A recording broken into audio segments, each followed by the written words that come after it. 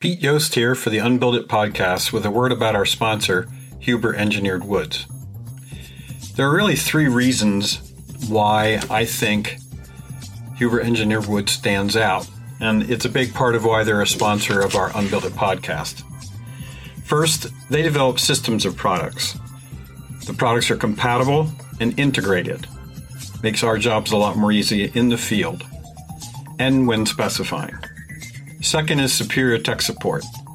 There are really good website resources that they have developed for the application of their products, but they also have an outstanding 800 numbered tech team that really knows their stuff. And the last is a really active technical research and development team with whom I've done a lot of work over the years, and I have a lot of faith in the information I get from them when I have questions about product performance. So that's it. That's our high performance sponsor. Now on to the podcast. Good morning, Unbuild It podcast. The editor loves it when you yell. Who does? The editor loves it when you yell. I don't really care about the editor. Do you see any tears in my eyes for the editor? He likes to smash things and yell things. So speaking of smash things, before we even get started, smash that subscribe button on YouTube and let's get started here.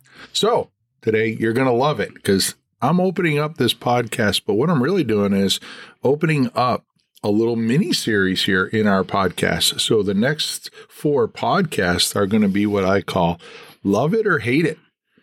And we're basically going to take the 4 control layers and we're going to talk about our love-hate relationship with the 4 control layers. And today we're going to start with water management. My good friend Peter Yost, Jake Bruin, are joining me here, so I'm not the only one going to be talking. And we're going to jump right over to Jake, and Jake is going to enlighten us. He gets to choose whether he loves or hates first. And tell us a little bit about water management. So we always talk about the idea that Mother Nature always wins.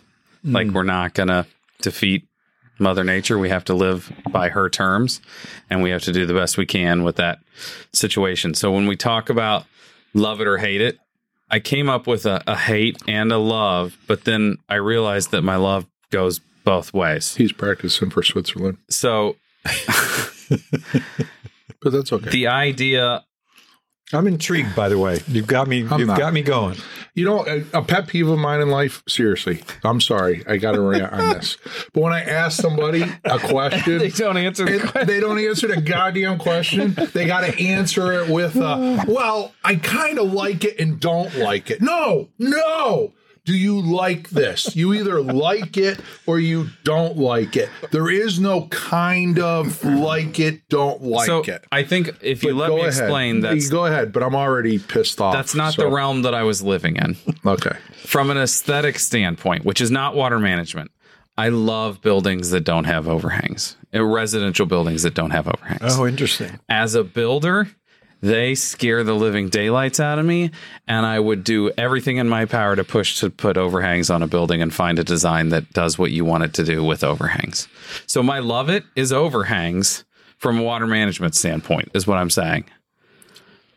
Put an umbrella over the building. I have this, and you and I have talked about this, Steve. I have this dream of buying a little piece of property in the middle of nowhere, a couple 100 acres or something where nobody can really see me, and then putting up a pole barn style roof assembly and then plugging and playing a couple little like cube buildings underneath building like a little village of cubes underneath one big roof, and then having just this outdoor space and having buildings that are 10 feet from any access to water so that there's no risk in what I have going on. Think of the money you could save if you did a building like that, right? You wouldn't have to flash any windows. So it's sort of like a dome approach to yeah. An umbrella. But you wouldn't have to flash. Like you could just get some Sega tape and tape the windows up for air tightness. But you wouldn't have to worry about water management at all. Yeah. You could just barrier it up with some airtight tape and call it a day. This is not where I thought you were going. It's pretty interesting. And it's like aesthetically it works in my head because then I get to build all these little buildings that don't have overhangs. right? Because they're underneath But I've also something else. I actually pitched that to a client in Texas. We went a different route, but they were intrigued by it. Because the other thing is, you think about it in Texas, which I love Texas, but I hate being in Texas, if that makes sense. Because I've been there twice in the last month, and it hit triple digits both times. It's And high humidity along the way. it just sucks. Yeah. I don't You know. get a I don't nice know how little Texans do it. Shaded spot to If it put your wasn't house. for barbecue, I don't think I'd ever go back. But anyways, think about like all of that. That if you have like 30% under that roof is just a shading device for places to go and sit in a patio and this and that. It could be a really cool house. That concept. Yeah. Anyways, So since you created this topic of loving and hating for control layers, where are you going to go with love and hate? so I love an open joint rain screen. I can't get enough air to battle the water. And I just can't open the valves enough to get rid of water. And it's really interesting because people, the minute you show that, slowly people are coming around. But remember the first times when we did presentations together and you show that, people are like, oh my God, you're going to let all this water in and all of this. But they don't understand that water management is a rate question. It's how can I drain it and dry it as fast or even faster than I can wet it. And an open joint rain screen does that. And it does it very, very effectively. Can I jump in on this loving open Go joint ahead. You're rain part screen? of the podcast, Peter. I would love to hear what you have to say today. So the thing I love about Wait, I open didn't know we were going to vote each time somebody decided to talk. Well, I still we wish I had thinking of- caramels, but for this moment. But it's a caramel moment. So I'm feeling far, it. the two consecutive, you talk about caramels and barbecue related to the topic. I got to tell you about the barbecue place I just went to. It was good. So the thing I like about sorry, can't say like, I have to say love. The thing I love about open joint rain screens is there's no ambiguity about where the water is being managed. Because there are a lot of cladding systems where you can kind of get away with thinking that it's the cladding that's stopping the water. With open joint, it's like, whoa, that Our water wall is has not to be being waterproof managed to at the start out with. cladding. Well, So- it's a giant multiple two-stage joint, right? It Yeah. sheds water, and then water that gets in is under no pressure drive, so it's forced to fall. All you got to do is provide that inner space. That idea of pressure drive is actually very important too. It doesn't matter if a little bit of water gets behind the cladding in most instances. It's when it can't get out or it has a spot that it can build up, which if you remodel houses in my market that had, what's the company that went out of business? They had those little H clips at the end of their Color Lock. Color Lock. They were a Masonite type product. A lot of that went on in my market before anybody was using house wrap of any sort. And you start pulling it off, and there's damage in 7-inch increments going up the wall or 8-inch increments horizontally in lines where the water got to the leading edge of that, the top edge of that piece that was nailed snug to the wall. And there was able to be a buildup of water that was enough to cause damage. But if you think about it logically, between that horizontal line that was damaged and the next one up, there's water migrating through there that didn't cause any damage because it was unimpeded. Yeah. So, Steve, have you ever seen or done an open joint rain screen? An open joint cladding system that didn't also have a space between the cladding and the rest of the wall, meaning that it's a rain screen system? No, I haven't seen one. So that's kind of interesting, right? Because you get the It's a appearance. totally different effect. It's like, you could call it a water shedding cladding, right? Because that's what it is also. Well, I was thinking that open joint is sort of like your cladding is a fence. Yeah. It's not a continuous surface. It's just keeps out robbers and baseballs and It's like the ultimate sacrificial layer Okay, that so you can replace also. real quick, we have to have the baseball conversation. You and I think it was the first or second project that we were working on. It may have been for Karen. The conversation came up about, well, if that siding isn't nailed directly to the house, what's going to happen? Like to the siding if it gets hit with a baseball. And I remember Steve going, "How about we don't hit baseballs at the house?" We have windows too. Well, those are not protected either. How about we just make sure that the kids aren't hitting baseballs? 20% of the wall is glass, and she's worried about the baseball hitting the wall. I thought you were going to say they were worried about if you have a space, is the cladding really attached to the structure? No. Is that wasn't part of it? No. Because I find that really interesting that if the furring strips are structurally attached to the structure, then you can get away with only attaching the cladding to the furring strip because the furring strip is now structural. All right. I'm hosting this. We got to move on. That was a good love-hate. No, your love for open joint rain screens was good. So my love for water management is going to keep going. Water testing. Yeah, I really like this. So I'm going to use Jake's trust but verify comment. In case you couldn't hear that, he said trust but verify. But I think, because one of the and this could potentially like slide into a pet peeve and con of water management, but couldn't everything. Everybody seems to have opinions about water, but they've never seen it. Right? Meaning, you post something and people I just posted something that talked about 6 inches of Rockwell insulation. Half the comments are, well, what happens if the insulation gets soaked? How much water do you think is getting behind that cladding? Like if 100 gallons hit that cladding, you'd be lucky to get like a pint of water behind it if it's effectively installed properly, etc. Right? So the idea of water testing is, before you put up your cladding system, go hose down the house and watch where the water goes. Mm-hmm. Do it on a windy day is really cool because then you can see how the wind drives the water and the water finds an edge. One of the most interesting experiences from a building science perspective was Joe and I went to it was Lincoln Homes out in Chicago. We did a whole house. It was in XPS. Don't crucify us. In the day, XPS was the thing to wrap a house with. Mm-hmm. But we did it with untaped joints, and we water tested the whole house. And what was absolutely intriguing was, because there was no pressure drive, the water really wouldn't go in the joints.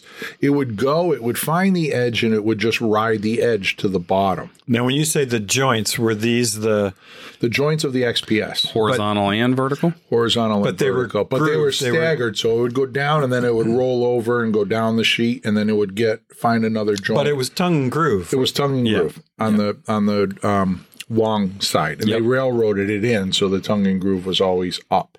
Yep. But yeah, water testing. If you want to learn about a building, go just spray water on it. Spray water on your windows and look at how they look. You know what? Do it before you tape them and spray them so you can understand and start at the sill, climb up. But it'll give you a really good understanding of how does water get in there, and when it does get in there, where does it go? How does it get back out? And how does it get back out? Where does it travel? All of these things are very intriguing concepts to help you understand. We found a window leaking at my house that way. You and I did. Mm-hmm. Well, one of my favorite building investigations was a project where they had water leaking in at the first floor ceiling level on a house built right on the Atlantic Ocean. And it only leaked when it blew 40 miles per hour or more. And we water tested it with a blower door sucking, depressurizing. And we very slowly worked our way up that window. And about 3/4 of the way up the window, we hit the leak. It wasn't the window. It was the sconce light right next to the window. And it was underneath an overhang. It was only leaking when it blew 40. But it was a ton of fun. It took a long time. But the homeowner was like, how the hell did you think up this way of testing the whole system? So it was not only gratifying, it was financially productive as well. Very few things are both. Yeah. All right. Well, it wasn't for him, but it was for me. But all right. So I'll give this one to you, Pete. So tell us your love-hate. Go ahead. You get both of them. All right. So the thing I love about water management the most is the flush box thing. as Matt Reisinger says. Are you using a weird term for a toilet? The flush box? No, it's funny. But a slight diversion, we're going to do something on water efficiency. We're going to talk about bidets and bidet seats. Okay. Talk about toilets and water management. You didn't see that one coming, did you, buddy? Anyway. They're not a drinking fountain? I wash my hands on. Whoa. I'd like to pre-apologize for where this conversation is going. You ever use the bidet as a drinking fountain after you throw up in the toilet? Wash your mouth out? Somebody spent too long in the Marine Corps. There he goes with the military again. Hey, that's passionate military. Oh, so military guys are just drunk and alcoholics that drink from toilets now, right? That's where we were headed with that. Yes. I've completely lost the train of thought, except to say, I like flush boxes. I'm working on a project right now, a building that won an architectural award, and it's as if a drunken sailor designed this thing. There's butterfly, top of a mountain, ski, tons of snow.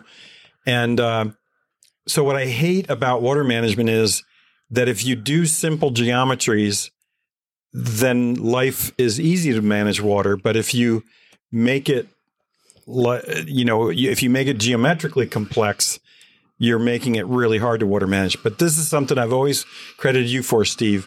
Your buildings, how do you get people to be attracted to your designs and keep the geometry simple? I bully them. Yes. He also never goes to a point where it's overly complicated. So we don't have to try to rein it in from there. They try and push it. And then you can say, well, we can put those 5 dormers on the roof if you want. But each one's probably about $8,000. So you're adding about $40,000. And the thing you have to remember, and I just had this conversation with a client. I said, we put that dormer up there. It's going to look nice, but understand it is a maintenance liability from day one. That's all it is. Yeah, it offers some aesthetics, but it is nothing but a maintenance liability that it is always just going to ask you got to take care of me because I'm up here and I'm getting rained on and frozen and baked and I'm a challenge.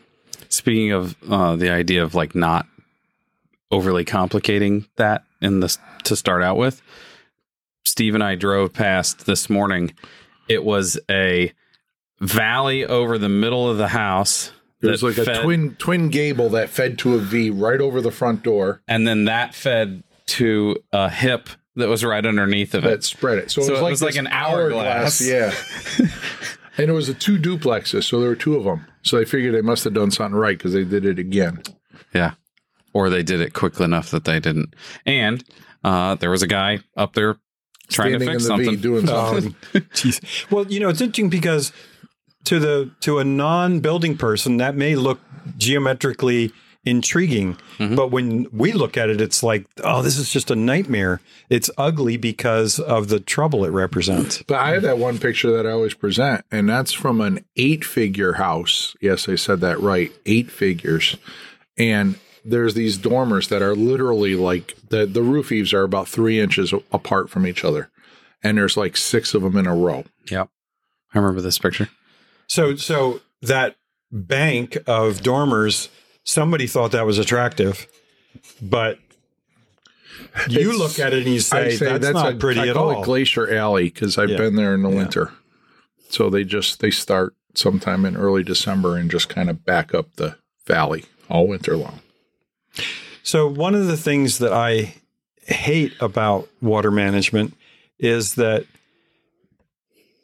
manufacturers that make products for part of the exterior assembly make individual products, but no one is making systems of stuff that fits together. So it's crazy to be putting all these individual products together, and then we end up with all kinds of material compatibility issues. So it drives me nuts that, when we make an automobile, all the systems fit together because it's all done under one system. But with homes, it's just... Do you think we ever get there? Like I've often said that I think the future of if you're going to do manufactured housing, it's not by a company that has ever done housing or is in housing. It's somebody like a car manufacturer or somebody that has this systems thinking. But you brought up a really good point is that I think one of the failures, and there's that Einstein quote that you can't solve a problem by the means that created it. Mm-hmm. And so could it be, and maybe we talk about this in the future, that the problem with manufacturing housing is that we're still taking all this series of components from manufacturers, putting them together and calling it a house, rather than having somebody like a Toyota or a Mitsubishi make everything. So they make the fiberglass sill components. They make the windows that lock into those sill components that then fit into a wall that they've designed just like a car. And that you have this kind of modular system that things just click, snap, and get flashed or whatever, and then you get a house. Well, we've been waiting for this approach to building for pretty much my whole career. The conversation hasn't changed one iota. So we might think we're ahead of the game because there's some people out there doing it, but there was somebody out there doing it 30 years ago, and there'll be somebody doing it 30 years from now. Yeah, we haven't cracked that nut yet. So anyways, that was yours. Did you get a con? You didn't. I did not. You did the whole Switzerland thing. Well, I actually have a separate thing that angers me. The hate. Ooh, it angers him. It falls into the rain screen conversation that we've been having. The outright ability of our industry to go, well, yeah, but that didn't fit the budget when it comes to rain screen, specifically rain screen, because it's super cheap. Like a 4,000 square foot house, we add $2,500. You can swap to a different countertop and have no budget effect at that point. You can swap to a different tile. You could, there's a million things that you could do there to save $2,500 to justify higher durability. And there's probably, I can't think, I was just, when you were talking, I was thinking, is there anything on a house that has more of an impact than a rain screen system? Certainly not per dollar spent. Yeah. I don't think so either. I'm trying to imagine. Because when you think of all the building failures, most of them, and the high cost ones, are related to water, and they're related to water not being able to drain. Yeah. So having a rain screen is probably, I would say it's probably one of the most important things you can do to a building. There are climates where arguably you could say that water management is not number one, but we have trouble with buildings that are leaking because of irrigation systems. So I don't know. I think even in hot, dry climates, you still have to have an awful lot of respect for water management. I agree. And I'm going to chime in here. One of the things that I hate about water management is that we have to be careful about bulk water coming down, and then we've got to worry about water moving up against the force of gravity because of wicking. I think that makes our lives a lot more complicated, that we can't just worry about it coming down. We got to worry about it coming up. That's just sad. It's coming at you. It's coming down. It's coming up. Water is all around us. Wow. Silence. Three of us are speechless. But that's all right. Speechless is good. It gives our audience a time to think, to reflect on what we've just been talking about. To adjust the volume knob to see if something happened to the audio. So when I go, wah, you know that. Gosh. All right. Well, let's have some fun. All right. Are you done with your pro and cons? Are you done over there, Switzerland? Mm-hmm. Yeah, I think I'm done. I don't think we need to talk any more about it. I think that's good. And we'll move on to air tightness. So do you want to close it out, Jake? Sure. So this was, as Steve started to say in the beginning, this is one of four. We're going to talk about the control layers. We're going to do this love and hate topic with all those. So if you want to keep from missing out, you're going to want to subscribe either on iTunes, Spotify, or to the YouTube channel. The benefit of subscribing on YouTube is you also get content that doesn't get published. Hey, you should tell Peter about the guy you talked to, the guy that at the bank with the podcast. No, well, we'll tell that story off the air. No, well, I mean, you can tell the good stuff. The fact that he's like, hey, you're the guy that does that podcast thing, right? And Jake's like, yeah. And he goes, yeah, I listened to it. He goes, I have no idea what you're talking about, but I listened to like 4 or 5. They sounded pretty good. So that was an endorsement of our podcast? that was the endorsement. It was over my head, but they were pretty good. Well, stay tuned because I'm going to talk about my experience with someone who learned about the podcast when we talk about water efficiency. Got a good story for that one. Wow. But I just want to be clear Get the that since this is the love-hate, do not click the like button. Click the love button. Okay. Right? Am I doing it? Being a child of the 60s. Yeah. So is there a love button Peace, on brother. social media? Peace, brother. I don't think so. Damn. Because he just said Also, none of this love middle button ground. sounds like a vulgar term. As soon as he came out of my mouth, I thought, whoa, that's not. No, so you always got to take it there. That's where my Peter's brain a flower lives. child. That's where my brain lives. Peter's a flower child. Thanks for watching the podcast today. Bye-bye. See ya.